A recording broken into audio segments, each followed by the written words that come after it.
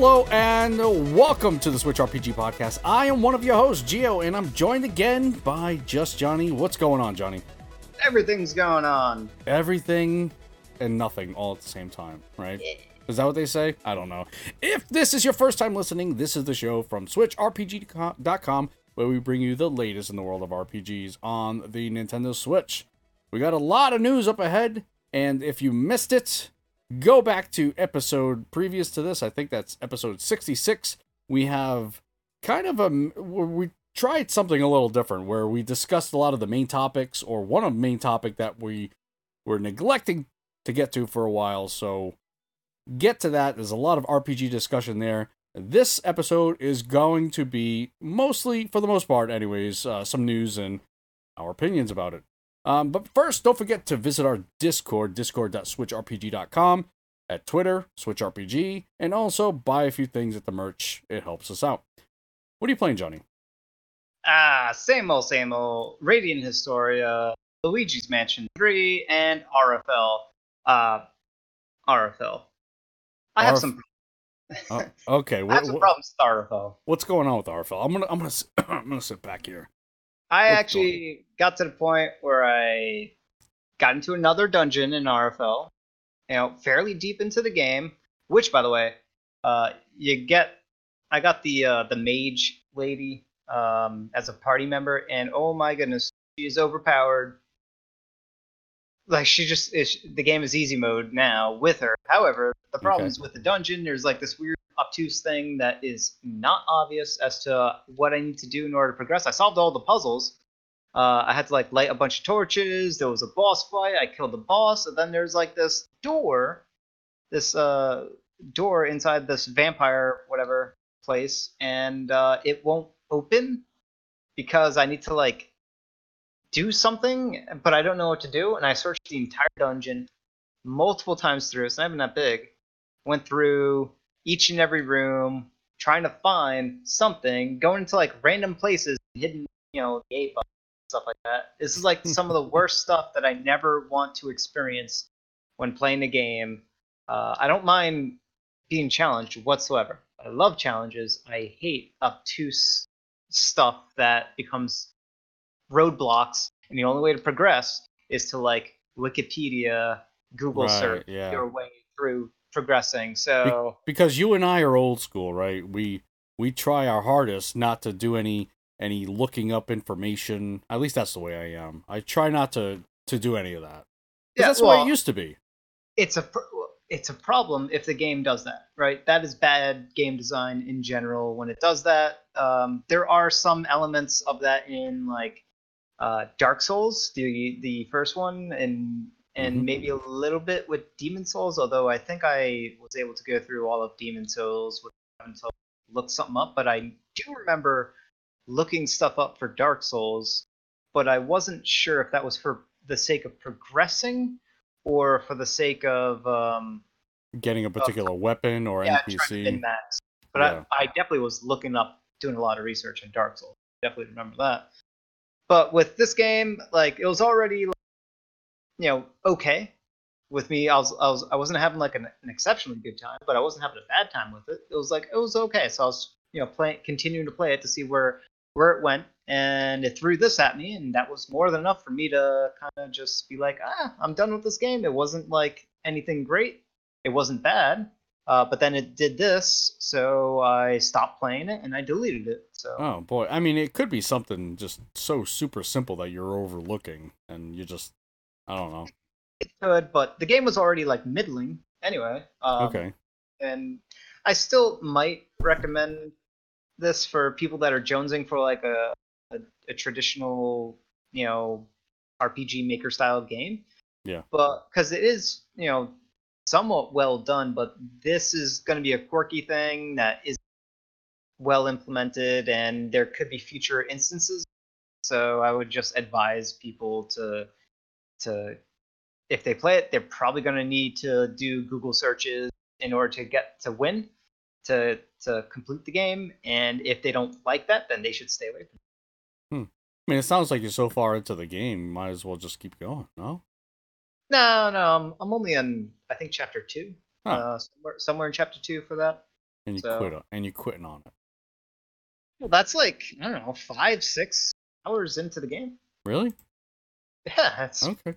it's not. I'm definitely not like 2 hours in the game. I'm well past that. I don't know how many hours I've been playing it for, but probably close to like 5 or 6 hours playing the Okay. game. And it does this on. And you're just terrible at puzzles, so you don't like the game. Okay. It's I mean, in all honesty, like you had mentioned, it is an RPG Maker game, so maybe just try. And I don't know this for a fact. Maybe just trying to design puzzles that are challenging in RPG Maker is kind of obtuse in itself. well, the funny So part is just prior to this point, there was 4 puzzles that they throw at you, and some of them are actually kind of cool. You go into 4 separate rooms. In each room, there is a puzzle they have to solve, like flipping the switch, pushing, flipping the switches. It gives you like a little riddle, and you have to push certain switches, leave certain switches activated, and others not. Another puzzle is like you have to like push these, I don't know, pillar, fountain, statue things, push them into a certain location. So nothing revolutionary whatsoever, but there were those. One that I kind of found interesting to a certain degree was there was actually like a puzzle testing your speed skills. really, Yeah, it was like an obstacle course. You had to like go through, and they sort of you have to like navigate through the path as quickly. So it was like a dexterity based puzzle right? obstacle course thing where they timed you, and you have to beat the timer. And if you beat the timer, you're successful. That was kind of cool. You typically don't see those in very traditional Right. RPGs, and they put that in there. Those puzzles were fine. I solved all those. They give you the key. You take the key. You go to the door, the golden key to the door, and then as soon as you enter that room, you enter a boss fight.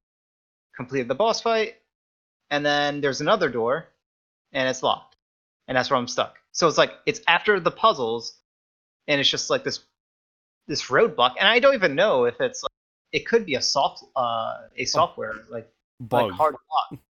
Yeah, it could be a hard lock kind of thing. This has happened to me before. Metroid Other M had I ran into that bug that was like a coin flip. If you went through a sequence of door opening the wrong amount of times or the wrong in the wrong order, then there will be a certain point in the game, and it's like halfway through the game Oh or more. wow. So it's not Yeah, like right away either. no, it's deep into the game, and you cannot progress at all whatsoever. And because it was on the Wii, Nintendo couldn't patch it.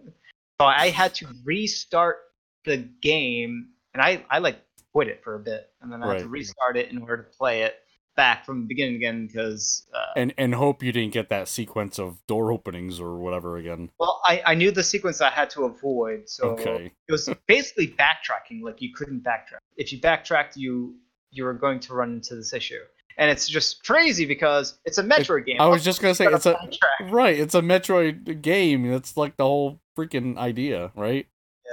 Yeah. Oh man. So yeah, so these things tend to crop up. These are like the worst of the worst kind of bugs. Yeah. Uh, you never want to release a game with this kind of bug because it's a hard lock or a soft lock, I think is what they call it. Right, but I mean, if you're unaware of it, I mean, what are you gonna do? You gotta come across the bug and then kind of go from there, right? Well, you can't. That's the thing. If Right. it's this sort of hard software lock bug, that means there is a logic error in the code that completely prohibits you from being able to. Yeah, right. It's what I mean. It's even what a lot of speedrunners do, especially in more of the older games where they're doing certain things. All right, they're hitting, say for example, in a Mario game, they're hitting a certain block and that writes a different code in the memory, and then they hit another block, writes a different number or 1 or 0 in the memory, and then they're able to just glitch through a bunch of things if they do whatever successfully. Yep. So, yeah, those are the old days. But yeah, I mean, as far as what you're dealing with, I mean, I just think you're bad at puzzles to begin with. So, so you just been playing. What? Huh? What? Maybe. But that's what I've been playing. How about you? Holy, I can't believe you asked me. And you only beat me to it because you have few other things on your list that you just didn't say. Anyway, this will be the last episode that I will mention Divinity Original Sin 2. I haven't seen that yet. I beat it. Nope, I'm done. You're finally, so this was it. This is your last time. This is the last time I'll ever talk about it. So I did finish it up more the beginning of last week. Yep. And I'm doing the playthrough it on YouTube. So that is pretty much done. I just don't want to dump all the episodes on at people. I have like 16, maybe 15, 16 episodes that are left to just make public. They're just sitting there waiting. I just don't want to put a bunch of episodes onto people. So Divinity. How does it hold up beating it? This is your second time. Well, there are different endings that you can get. Yep. I've seen a few different ones in this run, mostly because I played as Fane in this one. I've never played as Fane in my other runs. So there were a few different things that I didn't get to see. And the way the endings are, they're really kind of basic. I wish that's my only gripe about this is the endings. When it kind of does almost like a flashback. Oh, and I'm just throwing this out there. This isn't what happened. Oh, Fane looks back at the damage he's done in the past, and now he can look forward and whatever baloney. And that's all it is. It's basically just a still image and a narrator talking about the ending. So kind of like the Outer Worlds style ending. Yeah. So really kind of just very, very basic, and it almost feels like what was that movie? I think it's Lord of the Rings? What's the third one? Return of the King? Return of the King, where it felt like that movie ended like 4 times. I don't know if you had that impression when you were watching that movie. Well, they were tying up all the loose ends because that's the end of the entirety of the story. I understand, and that's what happens in Divinity Original Sin 2. So they're tying up all these loose ends, and you think it's over, and it's not, and then here comes another. It's just the way it's segmented. It's kind of awkward or kind of strange. They also do that in Fire Emblem, but they give you like the main ending, like they go through the ending, and then afterwards they'll do like little write-ups of all the other characters, kind of thing. Right, and that's kind of what happens in Divinity as well. And any kind of side missions or kind of relatively deeper side missions that you accomplish, there's also kind of an ending for that as well. So it is a nice wrap up. I just wish I wanted more, or I would want more. But what would you like? I would that, because they're providing you like a summary of here's what you did and here's the results of that. They didn't go into like crazy detail. It sounds like they didn't. But I would prefer almost like not a cinematic, but that would be asking quite a bit. But that's kind of what I want. Essentially, it's not a still image, but it's kind of like an animated image. But surely they gave you some sort of cinematic, right? For like the real main ending. Exactly. So you get the main ending, and then for all the smaller plot points, right? They give you the synopsis. Like that sounds pretty basic. To me. I don't know. It's just like the entirety of the game is just so massive and epic, and then I want more. I'm depressed. Okay, all right. This is the last time I'm gonna play it for a long time. Leave me alone. So you still love it as much as you did. Oh, of course, yeah. And I'm sure if I played it again, honestly, I could play it. Now, obviously, the game mechanic is essentially the same. It's still a turn-based strategy RPG, but I can play as totally different characters, and that kind of changes the gameplay, in my opinion. Yeah, and it changes the whole way you play the game. That game, it's solid. To me, that game So it's not about the ending. It's about the experience. No, and that's it. That's what I mean though. Like the whole experience leading up to the ending, and even kind of the last act, it felt a bit rushed. But don't get me wrong, it's still awesome. It just it didn't feel like the previous or prior acts. There's actually very few, and this might be a good talking point for a future main topic thing. There are very few games that actually have good endings, like well done endings. Right. They're not bad games. It's just they either have bad or lackluster endings. Right, but that's where having good writers comes in as well. There is another. I actually going on to the next game I played, and I beat it. Darksiders Genesis. I also completed that. Well, I mean, I'm stuck in quarantine land. That's all I got is time. The ending on that was abrupt. It really, really was. I don't want to give away anything. It just was abrupt. Like, I feel like the writing was perfect up until the very end. And you're right. Maybe just, having a well-written game and video game design is difficult. Well, I don't, I played, 2 of the of the 4 Darksider games, and to me, those worlds and their stories aren't great at all. And to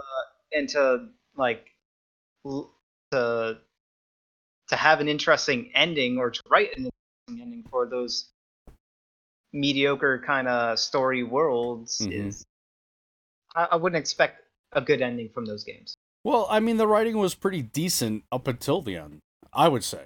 But decent because there's a lot of banter and a lot of clever, funny dialogue. Right, but you're going to get that with all Darksider games. But the banter between the two characters, the main characters, War and Strife, they're perfect. War is more like this big broody dude, and Strife is the comedic relief. And I'll have to look up who did the voice acting for Strife. He was phenomenal. He was freaking awesome. Yeah, but that's not really the story. No. But it flavors, it gives it flavor. But how is the actual story? The story's just there, from what I understand. The story's there to keep you going. Right. To let you know what you need to do next. The entirety of Darksiders Genesis felt like a fetch quest.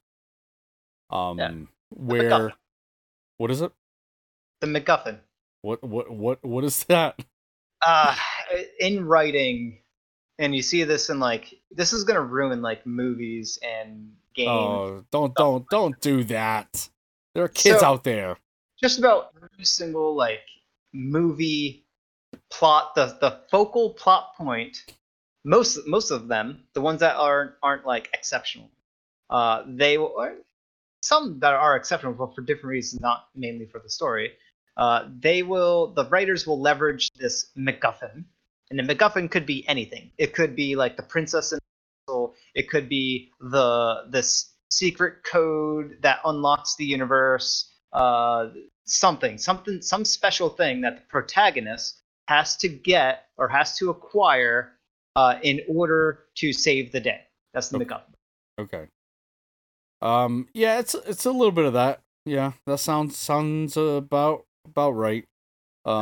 Essentially, the overarching story is War and Strife are part of, or they've been tasked by the Council of Hell, really, to track down Lucifer and essentially find out what he's doing and stop him. That's basically the very basic plot. Right, and it should end, because this is a prequel to the first Darksiders, right? I don't know where it falls in the timeline. I'm not entirely sure. So, from what I understand, the story should end with you starting the apocalypse. It does not. Because, I don't know if that's the right timeline. I have no idea. So, did the apocalypse already happen as you're playing the game, or Maybe during. I don't want to give too much for people who haven't played it. It's kind of new, fairly new. right? But we're like poo-pooing on its story. Right, but I don't want I don't want to give out certain things that's happened, but Yeah. essentially, okay, like I said, you're trying to track down Lucifer, and you meet your cast of characters that help you in your hub world, and every different character, oh, I need this for me to help you. I need this for me to help you. And it's just like that's the entirety of the game. Is they need things to help me. And that's fetch quests. Yeah, fetch quests suck. They're the worst. Yeah. I other than Meaningless fetch quests. I mean, this is not a meaningless fetch quest because obviously that's what's driving the story, right? But other than fetch quests, the worst quests are the protect this person and get from point A to point B. I like those quests. Those are terrible. They're not terrible. I hate them. You've played some poorly implemented ones. Here we go. Resident Evil 4 had an exceptionally well implemented mechanic. Yeah. What's the word for that? I don't know why it escapes me. That's the escort missions. Escort missions. There you go. I think, and I'll go back to Grand Theft Auto, because you got a lot of them in Grand Theft Auto. Yeah. They're just they're the worst part. This is where I feel like that's where a lot of the story or narrative slows down, are in fetch quests. I mean, escort quests. Yeah, if it's the you have to follow thing, the camera's always focused on the thing that you have to follow. Yeah. That's bad, but that's bad execution. That's not bad.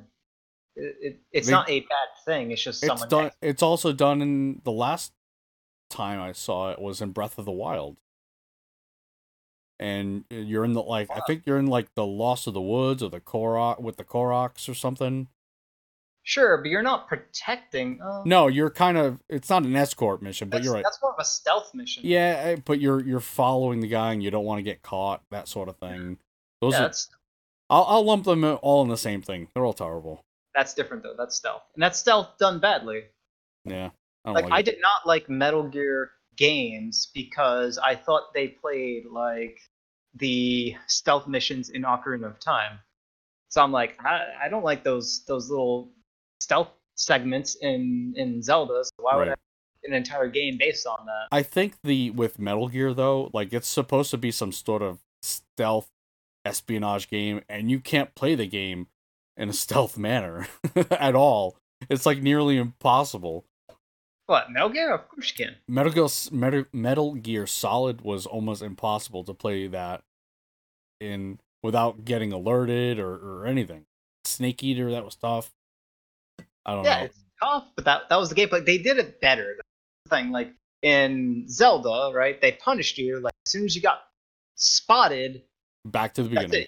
You get teleported back. Whereas in Metal Gear, that wasn't the end. Like no, because you try and fight your way through it. It wasn't game over. And that's how you do stealth missions. Now, Metal Gear is not Metal Gear Solid 1 is definitely not the best way to do stealth. To me, I think the best when Metal Gear finally got it like absolutely right to the degree of like this being very fun to play. That was Metal Gear Solid 5. Okay, that far. That's their last hurrah. Well, that's how long it took for stealth games to actually get good, was what they did in Metal Gear Solid 5. Yeah, like, if you're going back to the original NES Metal Gear, that game is nearly impossible, because if you die, you go right back to the beginning of the game. But if you're talking the PS1 Metal Gear, why can't I say that word? Metal Gear Solid. That's a great game. It's just I'm telling you, there's no way you can play that game without getting spotted. No. Look, it's impossible. I played and beat that game. So have I.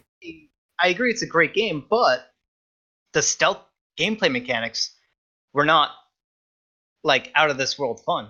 No. They were okay to deal with. They weren't like super. I wasn't jonesing for those segments at all. But it got really great in Metal Gear Solid 5. That's when is that Phantom Pain? that's Phantom Pain, right? That Yeah. came out this June. Yep.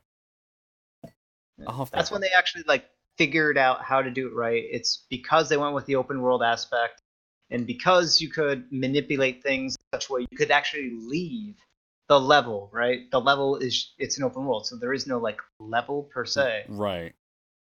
Things can reset. You can go to a different whatever headquarters place and infiltrate that instead. Okay. So I don't know. they did a lot of things in that. We'll Anyway, have to further discuss quest types that we despise. I have no clue how we got this far into the weeds. But what else am I playing? Okay. Edge of Eternity. I think it is your brother that's really into this. Yes. I decided to pick it up, and on I'm sorry? On PC, right? On PC. Okay. And I'm hoping to maybe make a video about it, and with a kind of a new series, about port begging. I'm still playing through it. It's in alpha. It's really early access.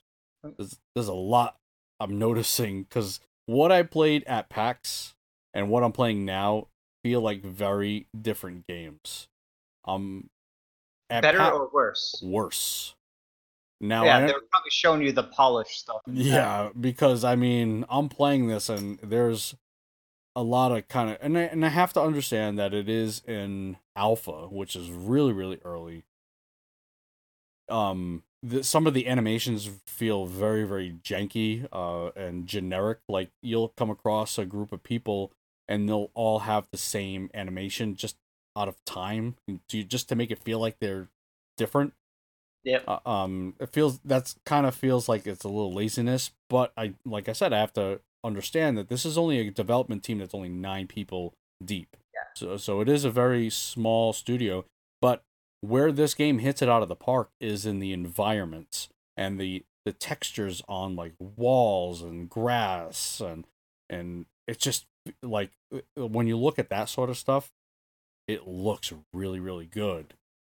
But everything else kind of needs a little work. I feel like that is so far behind that I don't know. They need something else there. And again, I understand it's an alpha, but this may be something that I will port beg for. And I have. Yeah. And I have already. and that's why it is an alpha, early access alpha stuff, right? That's the whole reason. Like, yeah, those little weird quirky things that irk you, like animations and being desynchronized and stuff like that, like, and even like misspelling in dialogue or poorly written dialogue. All those things are things that are either placeholder or right. are going to be polished. That's like the last like 10% of game development is actually like the last half of game development, and the last 10% is your polish. Mm-hmm. And that's actually like half of the work. Is like fixing all of those things, those little things. And what separates, good from great is how much time you're willing to spend polishing. Right. And I think, like I had mentioned about the environment, the way that is so far ahead of everything else, maybe that the other stuff will catch up. And I really hope it does, because the combat feels good. Everything else flows well. So I don't know. Like I said, I'm gonna put out the video and beg for it. So Edge of Eternity, and what were you gonna say? No, it looks good. I watched my brother play a good chunk of it. Yeah, it does look. And the way they're doing it is I think they're releasing it in chapters up until the full game, and then maybe the full game will get kind of patched over. I don't know how that's gonna work, but I don't know. I'm trying it. Another game I'm playing a little bit earlier, thanks to Zen Studios, is Dread Nautical. Dread Nautical is the same folks who have done Operencia. Dread Nautical is a tactical strategy RPG. I really only put it like maybe an hour or two into it. I'm hoping to do kind of a let's play on that now that I kind of need something, because I've completed 2 games, so I gotta put something in there. So Dread Nautical may be that one. So I've been playing that a little bit. And man, did you get anything during the sale the recent sale or the kind of right now sale? No, there wasn't really anything that I saw Okay. worth. You're right. I mean, I'm on both ends of that spectrum. I picked up Child of Light, Golf Story, and which I Ever. Severed, which Why is did you? like, why would I do that? It was cheap. It was like $3-4. It's not cheap, man. Your time. That's what it's costing you. I may never play it. I may never play it. Oh, wait, I'm sorry. Severed, I confused with something else. Severed could very well be a good game. I believe it is a good game. I apologize. So Child of Light, which I don't know, maybe I'll play it eventually. Golf Story, I actually put some time into Golf Story. I was really surprised by it. Have you played Golf Story? So I have it. My girlfriend played a good chunk of it. I don't know how much. It looks cool. It's just not my Right. thing. Okay. Well, I'm playing it, right? And I think maybe 4 or 5 hours in, I'm like, wow, this is really, really good. And it's always been recommended by people. I'm like, whatever, Golf Story. But it's really good. It is really, really good. It's an RPG. And no, without a doubt, it's an RPG. But I figured I gotta play this before I play their up and coming one, Sports Story. And there's no combat in it, right? You're just No, playing golf. your combat is you versus another player playing golf. Yeah. But you're not. It's golf, so you're not actually versing each other. Well, you're trying to get the best score. I mean, if Right. that, yeah. You're always trying to get the best score against yourself in golf. Right, you're always competing against. There's your combat. It's an inner conflict, Johnny. Okay, it's an inner conflict. Self conflict. All right, relax. Okay. Severed. Crypt of the Necrodancer was also really, really cheap. That was one I was thinking about picking up. Now, had it been, Cadence of Hyrule, I definitely without doubt would have picked it up because it's a Zelda game. You want to give it a shot, but this, Crypt of the Necrodancer was again like $3, $4, $5, whatever it was. I mean, it's rated really, really well, so why not? Well worth it. Yeah, Well worth that. and then I got bottom of the barrel type of stuff. Revenge of the Bird King was under $1. Azuran Tales Trials. I did put up a game preview of it. Let me know if it's something you like, because then I will also question your tastes in games. I am looking at that right now, man. Not a great game. Not a great game. And those are games that I picked up for I think it was under $1, and basically putting up game previews for those. I guess Revenge of the Bird King rated kind of okay, but Azuran Tales, yikes, stay away. It looks like it handles very poor. It plays very poorly. I don't know how many times I died because I couldn't judge certain things like heights and no good. Stay away. It's a janky looking game. Yeah. Yep. No good. All right. So that is what has been going on with me. Moving on to the news. Let's get some news. All right. Xenoblade Chronicles Definitive Edition, the epilogue, is actually playable from the beginning of the game. You can actually play the epilogue before you actually play the real game, which is kind of weird, right? So I guess they give the opportunity to a lot of players who have already played it, right? It's not a good idea if you haven't played it. It's not a good idea to start the epilogue, because the epilogue starts 1 month. Is it 1 month? Game. Oh yeah. I think that's what they said. 1 month, either 1 month or 1 year. I think it's 1 month.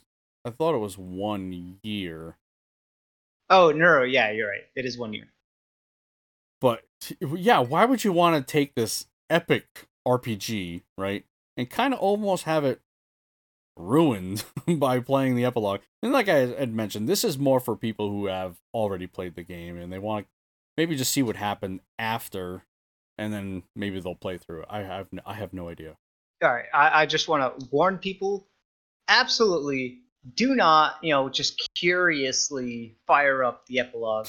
Oh boy, it will spoil something major. just from knowing what happens on the ending of Xenoblade, don't fire up the epilogue. There's no way it won't be spoiled. Yeah. Be careful out there, guys.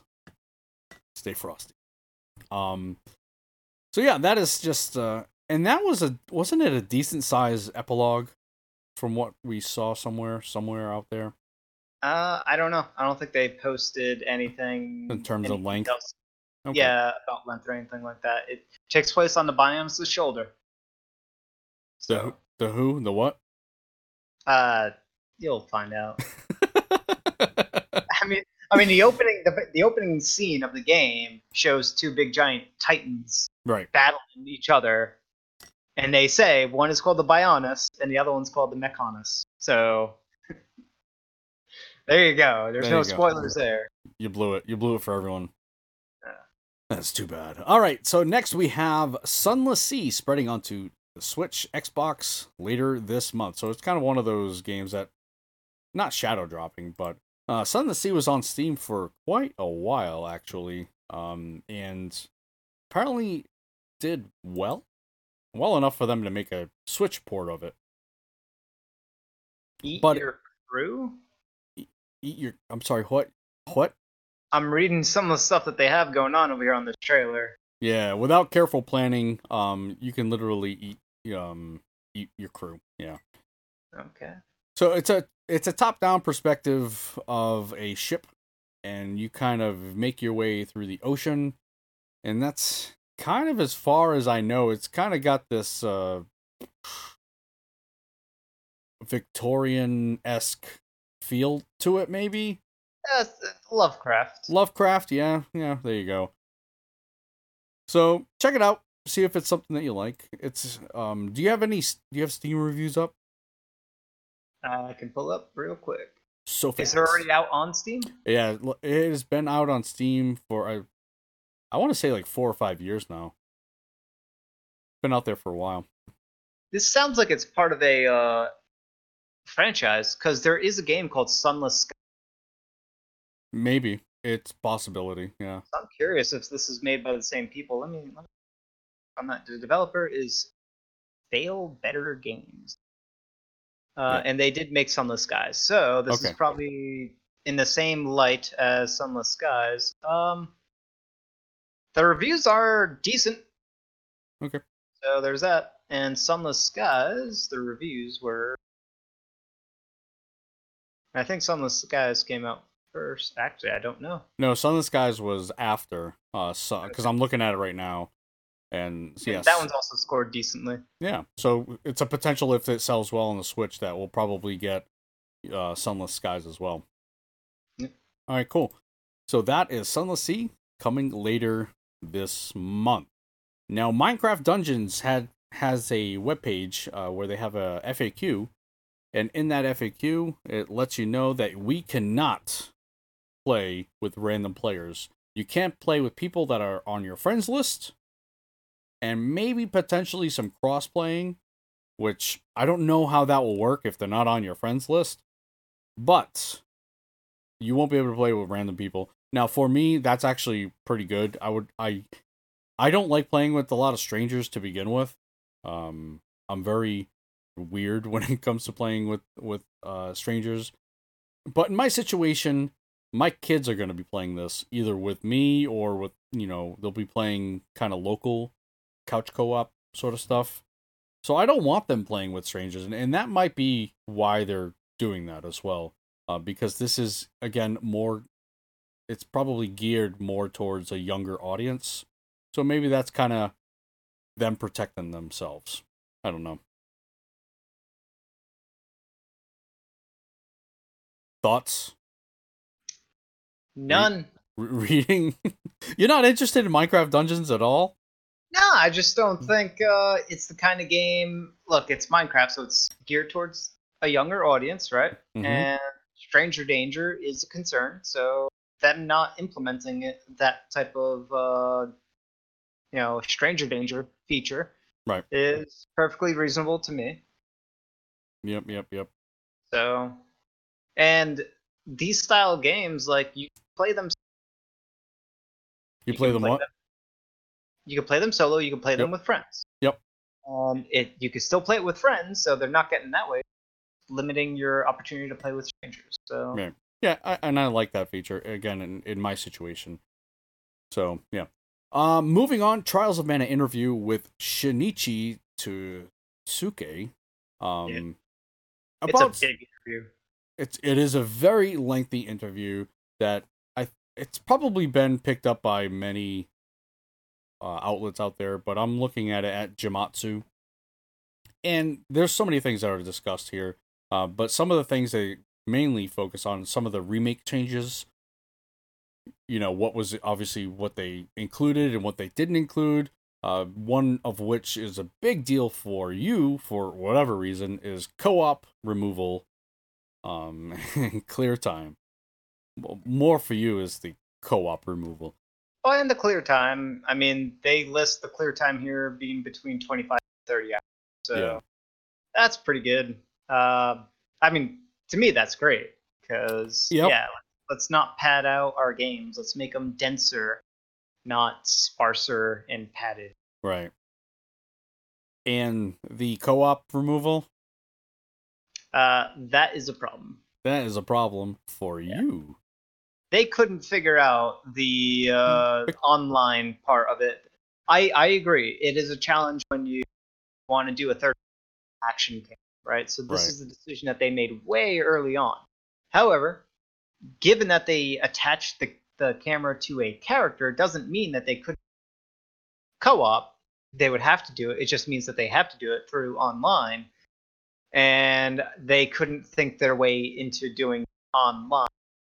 And what that actually means is they didn't a feature that would be in such high demand they would be willing to go through the development time and expense to implement it, because it's not a trivial thing to implement, especially when you have to rethink it in a fairly significant way. Of doing an RPG based co-op multiplayer. That's not a trivial thing to implement. Like who owns the character, right? Right. Are you both leveraging your own save files? Is this a save file, or is this one player owns the save file? There's a lot of concerns about that and a lot of problems that arise. So Yeah, so I mean, obviously, just making a single player experience is simple. A lot more simple anyway. It's easy route, and the rest of the game looks like super good quality. I love the artwork for it. It looks beautiful. Is this something that you'll be getting? I'm still gonna wait for the reviews to make sure that the game is, is reviewed as well as it looks. 'Cause it looks awesome. Like I love the characters. They look pretty much perfect for what I would imagine a Secret of Mana character to look in 3D. What they should have looked like, right? Or at least in the Secret of Mana remake that they just recently put out. It looks good. It looks crisp. Very crisp. Did you try the demo? I downloaded it, I think. You would know if you played it. I definitely didn't play it. Play the demo. It'll give you a really good, it's free. It is free. You don't have to pay for it. And it'll give you a good idea as to what you're getting into, I think. It's not free, man. It takes up my time. Oh, jeez. Well, look, there's a whole lot of games in this world that are free. There's a huge amount of games. In fact, there's more games in this world than there are premium games. And they're still not free, right? They cost time. No, this is, I think, it's only a few hours. It's nothing, earth-shattering like the Dragon Quest XI demo, which could be somewhere up to 15 hours, It's nothing that intensive. This is really just up to the first kind of relatively small boss, I think. I'm in no rush. The game comes out next week. The reviews will come out next week. I'll just wait for the reviews, and rather than already replay 1 to 2 hours of stuff that's in the demo, I'll just, if I do get it, I'll experience it all. The demo carries over any saves, so. Oh, it does? It does. Well, It's the same thing they did with I think they did it with Octopath. This When is you say it like that. they did it with Octopath and Dragon Quest. So yeah, your saves carry over. Anyway, hopefully I convinced you of that. I'm getting it day one without a doubt.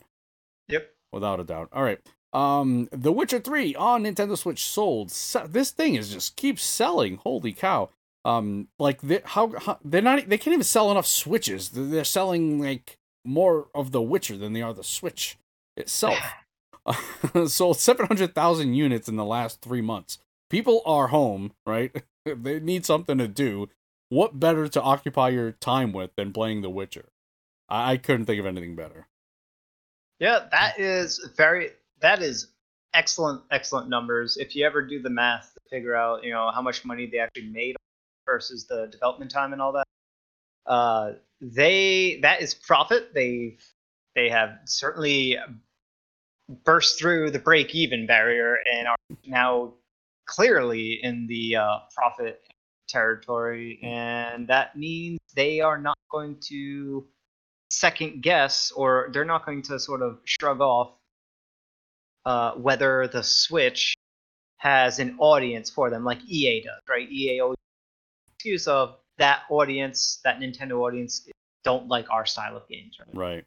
This is gonna, at the very least, signal to CD Projekt Red, like, yeah, we have fans that exist on the Switch and are willing to play our game on the Switch. The only issue is, unless they come up with some sort of minority other development team, their games, for example, Cyberpunk 2077, I don't see that running on the Switch. But they are PC developers, man. Right, but they do have other titles as well. They have Witcher 1, 2, and 3. They have Thronebreaker, which is a kind of a card-based RPG.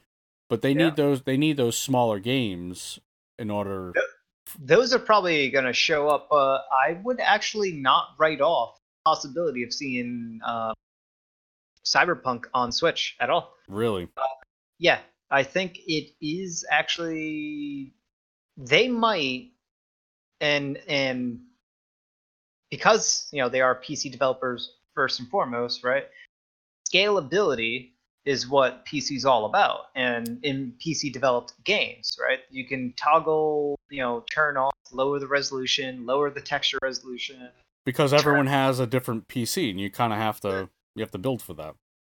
Yeah, you got to accommodate for. You kind of have to figure out what your lowest common factor denominator, whatever the term is, but math. You sort of set that as your baseline minimum, your minimum spec machine, and as long as they set that minimum spec machine low enough to also fit within the Switch realm, then it is going to be very feasible.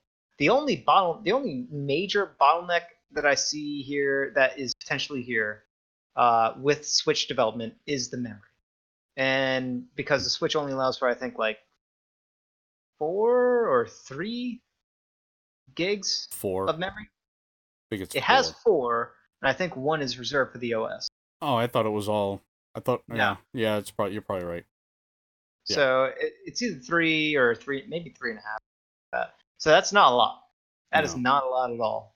So that is the ultimate like make or break for most games. Now they can still get around that, but then that requires an additional overhead in development in order to figure out clever solutions to get around that memory limit. But that memory is the system memory, not the storage memory. That is the biggest deciding factor when it comes to like whether or not a game can run on a system. When it comes to like the GPU and that kind of performance, that's less of a concern because they can always just down-res the resolution. They can make it run 720 or 480. Like they can make it run really, really low resolution if the GPU are a major bottleneck. But the memory, that if it runs out of memory, it crashes. That's a hard no. Right. And that is what Larian Studios was dealing with when they were developing for the Switch with Divinity Original Sin.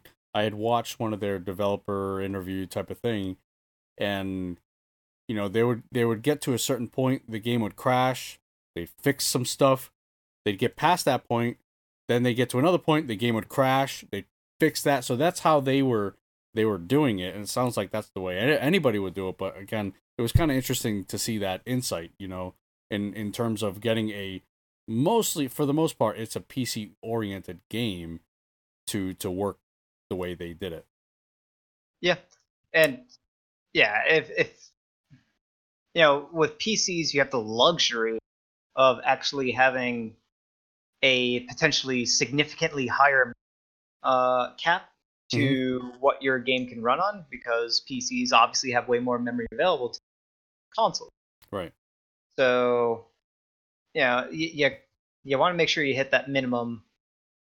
You maintain that minimum. So it's as long as CD Projekt Red has that minimum set low enough. So when the PC version of this game hits on Steam or whatever, and it lists the minimum specs required, that's going to be important to pay attention to, because that will tell you whether or not Cyberpunk will be available, will be potentially ported, or there's a possibility of it being ported to the Switch. Right. That's the big deciding factor. Actually, right now, I'm actually going to look at Cyberpunk and just see if there is a minimum spec being listed right now.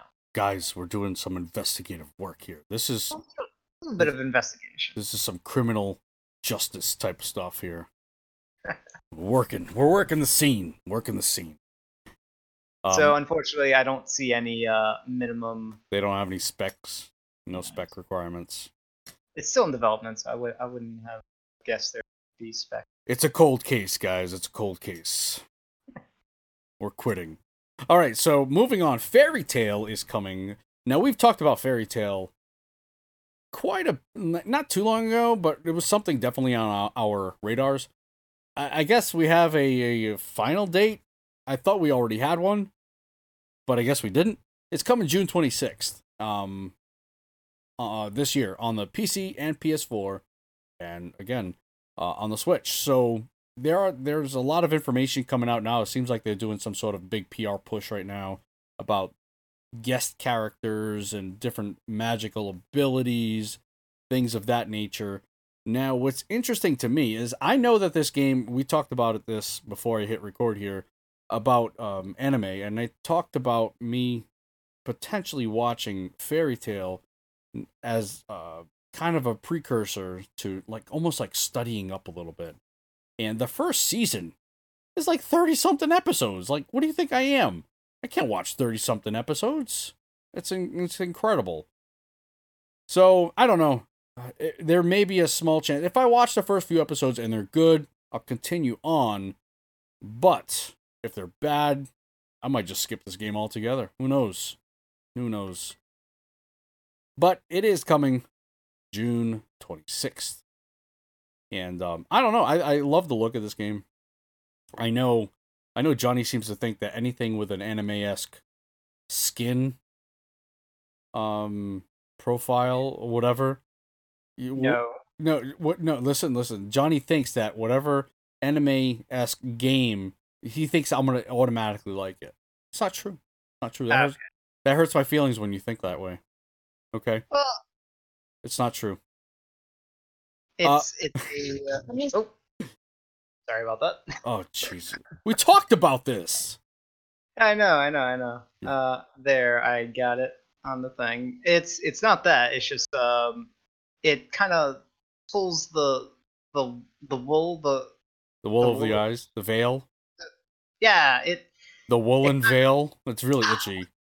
Term, it pulls the sheep's wool over the eyes, clothing thing. I think you're close. Keep going. I am so lost on it, but you know what I'm saying. I know. Yep. I know exactly what you're trying to say. It hides the poor executionness better than other arts. So because it's a simpler design to develop, I guess, and there's no texture. It's basically just shading, right? So.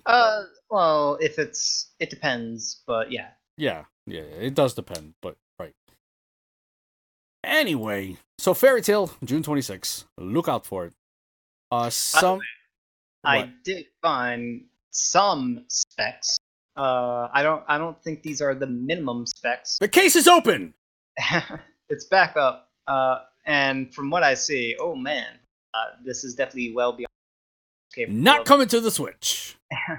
So it's right off rip the CPU iCore 5 or Core i5, 3.5 gigahertz. That is like triple the amount of what the Switch CPU is capable of.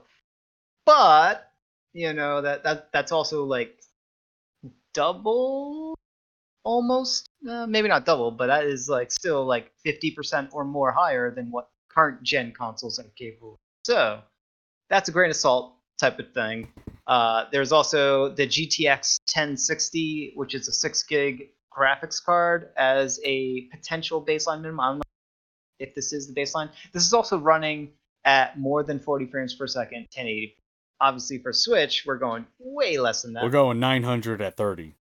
Well, I'm hoping 720 at 30. That's what I would. I guess I would take that. I'm probably not going to play this game anytime soon on the Switch. And My PC wouldn't be able to handle that, so my Xbox will finally have to be turned on to play Cyberpunk. And the big kicker, system memory, 8 gigs. But keep in mind that's running in operation PC, Yeah. Windows and stuff like that. So if you kind of split the two, we're talking probably a minimum. If the Switch was able to get up to 6 gigs of memory as like some sort of Switch Pro release, then yeah, based on what I see here, Right. it's still possible. I mean, and speaking of a Switch Pro, we kind of had some maybe insight as to what Nintendo is doing. We did have a recent firmware update to version 10.0, which added a lot of a major accessibility feature, button remapping. I think that's. Excellent. I'm sorry. Yeah. Excellent. Yeah. That's a good one. So yeah, I mean, it doesn't bring in a lot of the features that people are still asking for, like themes and folders. Heck, I just want to be able to use like some of these pictures that I'm capturing and put them as a backdrop. I don't even care about themes. I just want to use a different background, but we're not even getting that. So basically, we're getting all, like, any button you can think of is being, you can remap it, which is really kind of very, very good for accessibility. And and the analog stick. Right. Yeah. That's a big one. Yep. Joy-Con drift. Sayonara. Well, maybe. I'll just not be able to move the character. I don't know if I had mentioned it on the podcast at all, but I did send in my Joy-Con to be repaired. You mentioned it. I did mention that. Okay, yeah, and they still have it. I don't know if you mentioned it on the podcast. Well, either way, I did send it in before this whole COVID-19 thing happened. I had sent in my one of my Joy-Cons for repair because it was drifting, and that was months ago. I have yet to get it back because they've shut down everything. So I'm playing another Joy-Con that also doesn't work because I have the Mario Red ones that I got with the Mario Switch, and they don't even work at all. So I have no left Joy-Con. Yeah, I think the biggest thing with this update is the SD card. Oh yes, yeah, okay. Being able to transfer your saves from the internal storage to the SD card and vice versa. That is phenomenal. Yep. So that was another kind of lesser. I think it was more lesser talked about. But another, and we got some Animal Crossing icons. Who the heck cares? And one of the other things that people were seeing, they dove into. Where is it? I lost it. Do you have it? No. I have another article there. Yeah. I'm sorry. I had it up and I lost it. All right. So firmware 10.0 adds preliminary support for a new hardware model. Okay, and they're calling it's in quotes NX-ABCD. So very generic. 3 of the 5 new DRAM profiles are for this hardware type, and there's evidence of a secondary display of sorts being added exclusively for this model. What does that even mean? Secondary display. I don't know. Maybe you know what? Okay. And this is a good thing. I have some thoughts as well, but I'll go ahead. Think of so Nintendo has been going crazy with add-ons for the Switch, right? They did Cardboard. the cardboard. They did the ring thing, right? Yep, ring thing. And now RPG. now they add in, if you can imagine, the Joy-Cons being able to slap onto. So if they just ship a display, Mm-hmm. right, with the touchscreen, so, and then your Joy-Cons can slide into it, so it kind of looks like a Switch, but it's not a Switch. Now that acts as a second screen for kind of like the Wii U. Right. That's exactly what I was thinking. Yep. So now that gives them the opportunity to port more Wii U games over, and more importantly, opens up the DS, 3DS market. It definitely it'll open up that market. We'll finally be able to get Xenoblade Chronicles X. It'll be a whole new expansive world. A whole new. Oh, sing it, brother, sing it. Nope. But yeah, that's exactly what I was thinking. So this kind of like almost like a dummy terminal type of thing that you can attach your Joy-Cons to, and you essentially have kind of like your Wii U setup. Yep, and because the Joy-Cons themselves can power, just like how they can share power with the Switch. Yep. They can power the display, this dummy display. So this dummy display could be exceptionally dummy-esque, right? Very low power device. Right. And run off the Joy-Con battery. Wow, that would have to be a pretty like the power consumption would have to be very, very low. Right. Very, yeah. Very low. Yep. If it's not running any, it's gonna have a very basic CPU, right? Just the display. Just the display. It's gonna have some whatever that special not Bluetooth thing that the Wii U did. Right. To communicate, right? It's all low powered stuff though.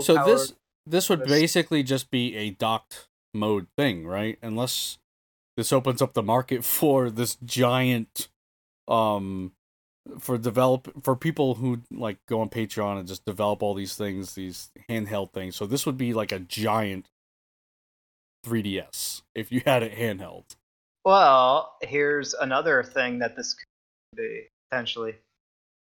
Clamshell design. Oh geez, no. So you have the Switch, right? Yeah. And then you have like this clip-on display. Uh-huh. And it folds, and now you don't see any display. You can't scratch your screen, and then you can open it, and now you have two screens, right? And it can just latch on to the bottom. Okay. And now you have a 3DS Switch, or a Switch DS. A Switch DS. That's what DS. We've named it for them too. Yeah. You're welcome, Nintendo. It's the Switch Pro, it's the Switch DS. Oh no. I hope that's I would love for that to happen, to open up the market for for a lot of the 3DS titles that are out there. Less for the Wii U titles, but again, more for the giant library of games for the DS and whatnot. It'd be a lot easier for those people without having to redevelop their whole game. It'd be a lot easier for them to port over. But that won't happen. Why? Because it would make the Switch too heavy. That's why it wouldn't happen. For handheld use, yeah. Exactly. Way too heavy. Yeah, you're right. Crush people's dreams. All right, moving on. Gamescom 2020 canceled due to the outbreak of which we're all kind of dealing with here.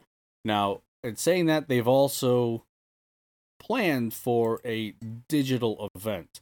A little more planning went into what Gamescom is doing. I don't know if they have the more of an advantage of the foresight of this all. Whereas I think E3 could have and should have done something similar to this, where they have a exclusive kind of digital event. I and it's there. It was there for the taking for them, and they kind of missed out on that. Well, they also are coming in at a better time. August, Yeah. like Yep. there's no one's gonna have the flu in August. So, Hopefully. well, yeah, very unlucky people, very Yeah. few unlucky people, the flu in August. The Right. majority of the world will be, good solar powered, immune system combating strength, Uh huh. or at least on the northern hemisphere. Hopefully. So let's see here. Like I had mentioned, they canceled. We are, however, already working at full speed on a digital Gamescom.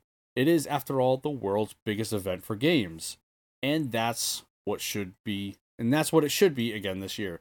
So again, they are planning for it, and man, yeah, I wish E3 would have done something similar to this, but they didn't. And again, yeah, it is one of the bigger events for video gaming. Yep. All right, moving on to the kind of the last bit of news here. Some Bravely Default news. Tomoyo Asana apologized for Bravely Second End Layer on the Nintendo 3DS. Now, I don't know why. This definitely has to be a cultural thing where you have these Japanese developers really come out and just, oh, we're sorry we didn't meet your expectations. Yeah, they can be sorry. Yeah, we didn't meet a lot of some people's expectations are like Johnny expectations. You know what I mean? Like through the roof. and some have the bar set so low you could roll over them. Geo expectations. But yeah, it has to be because I see it a lot with a lot of the Japanese developers is that they apologize for not living up to expectations. You know what? This is their artwork. They did it the way they wanted to. People, just deal with it. That's kind of my thought. Oh, the fun. You complained about what I complain about? you said Bravely Second wasn't as good as Bravely Right. to a certain degree. No, right, and it was not as good as Bravely Default. That's Right, so there's nothing wrong with that. He doesn't have to apology for that. He doesn't have to apologize for anything. But he felt like he needed to, and to apologize to fans. And look, this is marketing, right? This apology is specifically for convincing fans that got a sour taste in their mouth playing Bravely Second in order to say, hey, we recognize that Bravely Second was inferior to Bravely Default, which is why we're going to make it up to you in Bravely Default 2. Right. Yeah, so that's just a marketing ploy. Sure thing. It's just, but they're recognizing that Bravely Second is inferior, and by recognizing that and making fans aware that they recognize it, kind of gives the hope that they're going to do better and do right with, as they kind of said, with Bravely Default 2. Right. But you didn't see stuff like this coming out of, for example, with Mass Effect Andromeda, right? And BioWare, an American, well, for the most part, an American developer. You didn't see them coming out and really apologizing for that game. They did apologize. Are you kidding me? They apologized like crazy for Mass Effect 2. They apologized, and Andromeda, they definitely apologized. And it's did they apologize? Here we go. CSI Geo on the case here. Mass Effect Andromeda. I don't see it. It's not here. Didn't happen. BioWare apologizes for Mass Effect Andromeda's Hanley Abrams character. Can you see my screen? Son of a, he found it. It's the first thing that pops up on Google. Are you kidding me? No, it is. But again, they're apologizing there for a character. Oh, wow. There's an IGN article. They apologize for how it handled Mass Effect. Andromeda's another character thing. Yeah. I'm trying to find specifically on just the inferior map. But there wasn't. Here's the thing: Mass Effect Andromeda was freaking awful. Okay, and it was just so bad that they almost had to come out and apologize for it. I didn't see that with Bravely Second, and yeah, maybe it's because Bravely Second isn't as big as Mass Effect. Maybe that's the thing, and the expectations maybe they're different, set at different levels. But I didn't really hear about the crying out of Bravely Second. Yeah, it's not as good as Bravely Default, but I mean, it's not terrible like Mass Effect Andromeda is. Mass Effect Andromeda is probably one of the worst games I've played recently. Oh, well, I just shouldn't say that. It's definitely of the Mass Effects, it's definitely the worst one. The way Mass Effect 2 ended was terrible.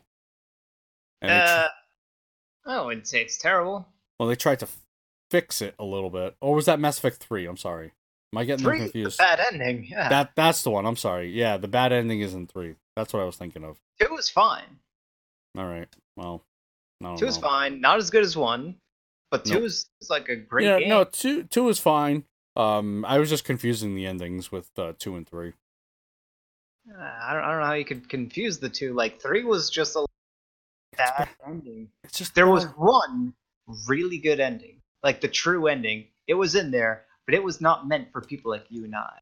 It was meant for other people in this world that played a very specific way and aligned with what the basically they did not make true endings for all the different play styles. They made they made one true ending for one particular play style and set of decisions that you made.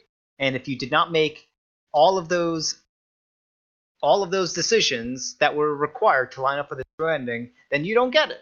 Okay. So I'm sorry. And you don't and need you to have to like apologize. and you had to like be with certain characters in order to do that. It's like it was like the I don't know, the target demographic was the true ending. Right. And by target demographic, it'll take a bit to explain what that target demographic is. I still don't want to know. I still don't know. Like I thought I was in that target demographic, being PG fan, space fan. Nope. And yeah, just want to know on that. All right, and again, along with the Bravely Default, the producer already has, and I think this might even be the same interview.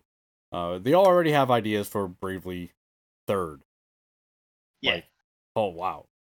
I mean, how about you come out with Bravely Default 2 and then figure out Bravely Third after the fact? But they're already working. They're a step ahead of the game, and when they're working on it, I'm sure they're just spitballing ideas. But well, yeah, I mean, there's always ideas when you're working on any project. You're always going to have ideas, and these are ideas that you are thinking of in the middle of working on the project, and you have to squash. They're good ideas, right, but you're squashing them because it's not going to fit. It's just right. It's out of scope of the project, but they don't want to let it go, so they put it into the future project space. Right. Sorry, that might not work for this project. Yeah. Let's put it on the back burner for something else. This is how expansions and DLC are made. Sure. Right? It's all those extra ideas that are actually really good. They're just they came in a little bit too late in development, and you got to move to a different project, to a sequel, to a DLC, whatever. Right. All right. So moving on to listener questions, we have none. You could email us at podcast@switchrpg.com. Actually, I'm lying. I'm lying. Okay, I'm lying. I have been getting emails from podcast@switchrpg.com, but they're spam. So they so they immediately get tossed and reported as such. Are you getting the Ray-Ban glass spam? No, it's basically we are a writing company and we will pay you $100 if you let us write for you or something to that effect. You know, like no, just go away. I don't want your money. Oh, I do, but I don't want your money. Okay. All right. So yeah, give us some listener questions. We need them. We want them. Yes, please. Upcoming RPGs, Legends of Amberland. I think I discussed that at some point. Maybe in a couple episodes ago. Legends of Amberland is a first-person dungeon crawler, similar to what I'm playing as in as Operencia or a lot of the older title Wizardry. It's a bit graphic first-person dungeon crawler. It's actually really, from what I've played, because I do have it, it's very there's a lot of items, a lot of if you're into min-maxing and especially first-person dungeon crawlers, you're gonna like this. The music was kind of cool. The bit graphics for me, again, it's always hit or miss with me. It's yeah, it's a very basic bit graphic kind of pixel design. It's not good pixel art, and there's also a disparity between the overlay that's on the screen, the characters that you see in the world, sprites, and how blown up they are. There's like 8-bit there. There's 16-bit on the character portraits. There's like early PC style graphics on the overlay interface. Yeah. So it's kind of and even like some of the icons, right? Like the chicken and apple I'm seeing right now, that is closer to 16-bit, not 8-bit style. Yeah, graphics. so I don't know if that was a design choice, but they are mixing their bit graphics. I would say aesthetically, it's kind of a little bit of a miss, but there are a lot of items in this game. If you're into that min-maxing, this is definitely something you're gonna like. It's just if you can get over the look of it. Yeah, and the look ain't bad. It's just you can kind of tell it's not like a big budget game. Oh, no, and that is fine. It just has to be in your kind of thing, 7 party members though. That has me excited. You can create every single one of them if you want. Yep. Or you can kind of random generate them. By the way, I have another. Just watching this gameplay video of this game, I have another show topic that we can discuss, and that is percentages and how much I despise percentages. Hang on, I'm gonna put this in our. We have a little document here, kind of behind the scene. Like you get some meaningless percentage increase or decrease in damage. Like those types of bonuses are just bad. I think what we may end up calling that is just Johnny Hates. It's not hates. What? It's just It is. It's Johnny Hates. In video games, it's way more forgivable. You can kind of forgive that sort of stuff, but outside of video games, because as long as the video game takes care of that, but it's not interesting or meaningful. Well, you got to remember, a lot of RPGs are based on tabletop, and the tabletop does have percentages. It's basically, in its entirety, is math. So wrong. It's not wrong. It's all math. Wrong. It's all math. It's bad math that look. It's fine to have, but there's ways to do it better and more exciting and fun to the player. And we could talk about this as a main topic elsewhere. All right. We will do it elsewhere. Fine. Catch us on the next episode where we discuss percentages. Right. Sunless Sea, April. Yep, we talked about it. April 23rd. April 24th is Naruto Shippuden. Yep. This is a fighting RPG. I don't know what Naruto is. I do, but I don't. I've never watched it. You may know a little bit more about this. I have no idea. But it's a fighting game RPG. It's got Boruto in the title, so I'm already out. Okay. No one likes Boruto. Oh, no one. Okay. I have no idea. You could have made that up. I have no idea what a Boruto is. It's Naruto's son. Oh, I just thought it was some Mexican food or something. And then April 24th, Trials of Mana. Never heard of it. Yeah, can't wait. 1 week away. Dude, play the demo. Play the demo. I'll just wait for the reviews. Oh, geez. Just play the stupid demo. All right. And again, don't forget to check out the episode previous to this, episode 60. Not 65, 66? Who wrote 65 here? Are you messing with me? I did not read that. Episode 66, where we discuss unique game mechanics we'd like to see in some RPGs.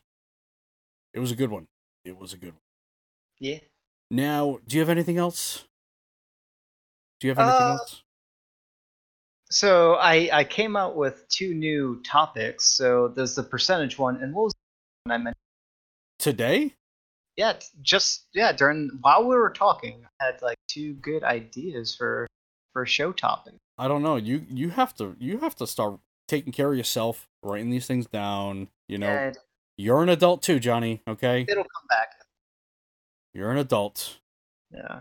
Anyway, Do you have anything to say? Nope. I got nothing.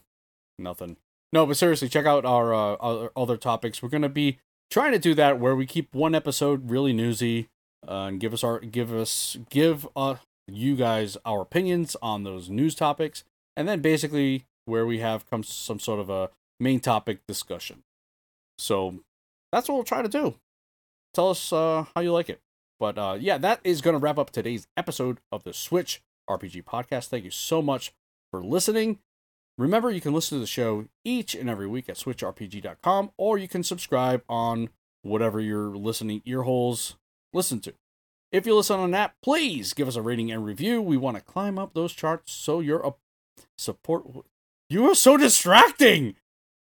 And finally, remember, you can head over to switchrpg.com. I just realized something. It might be a travesty for a RPG based, podcast, aficionados that we are. We went this entire thing without mentioning Final Fantasy VII Remake at all. Final Fantasy VII Remake, because I have.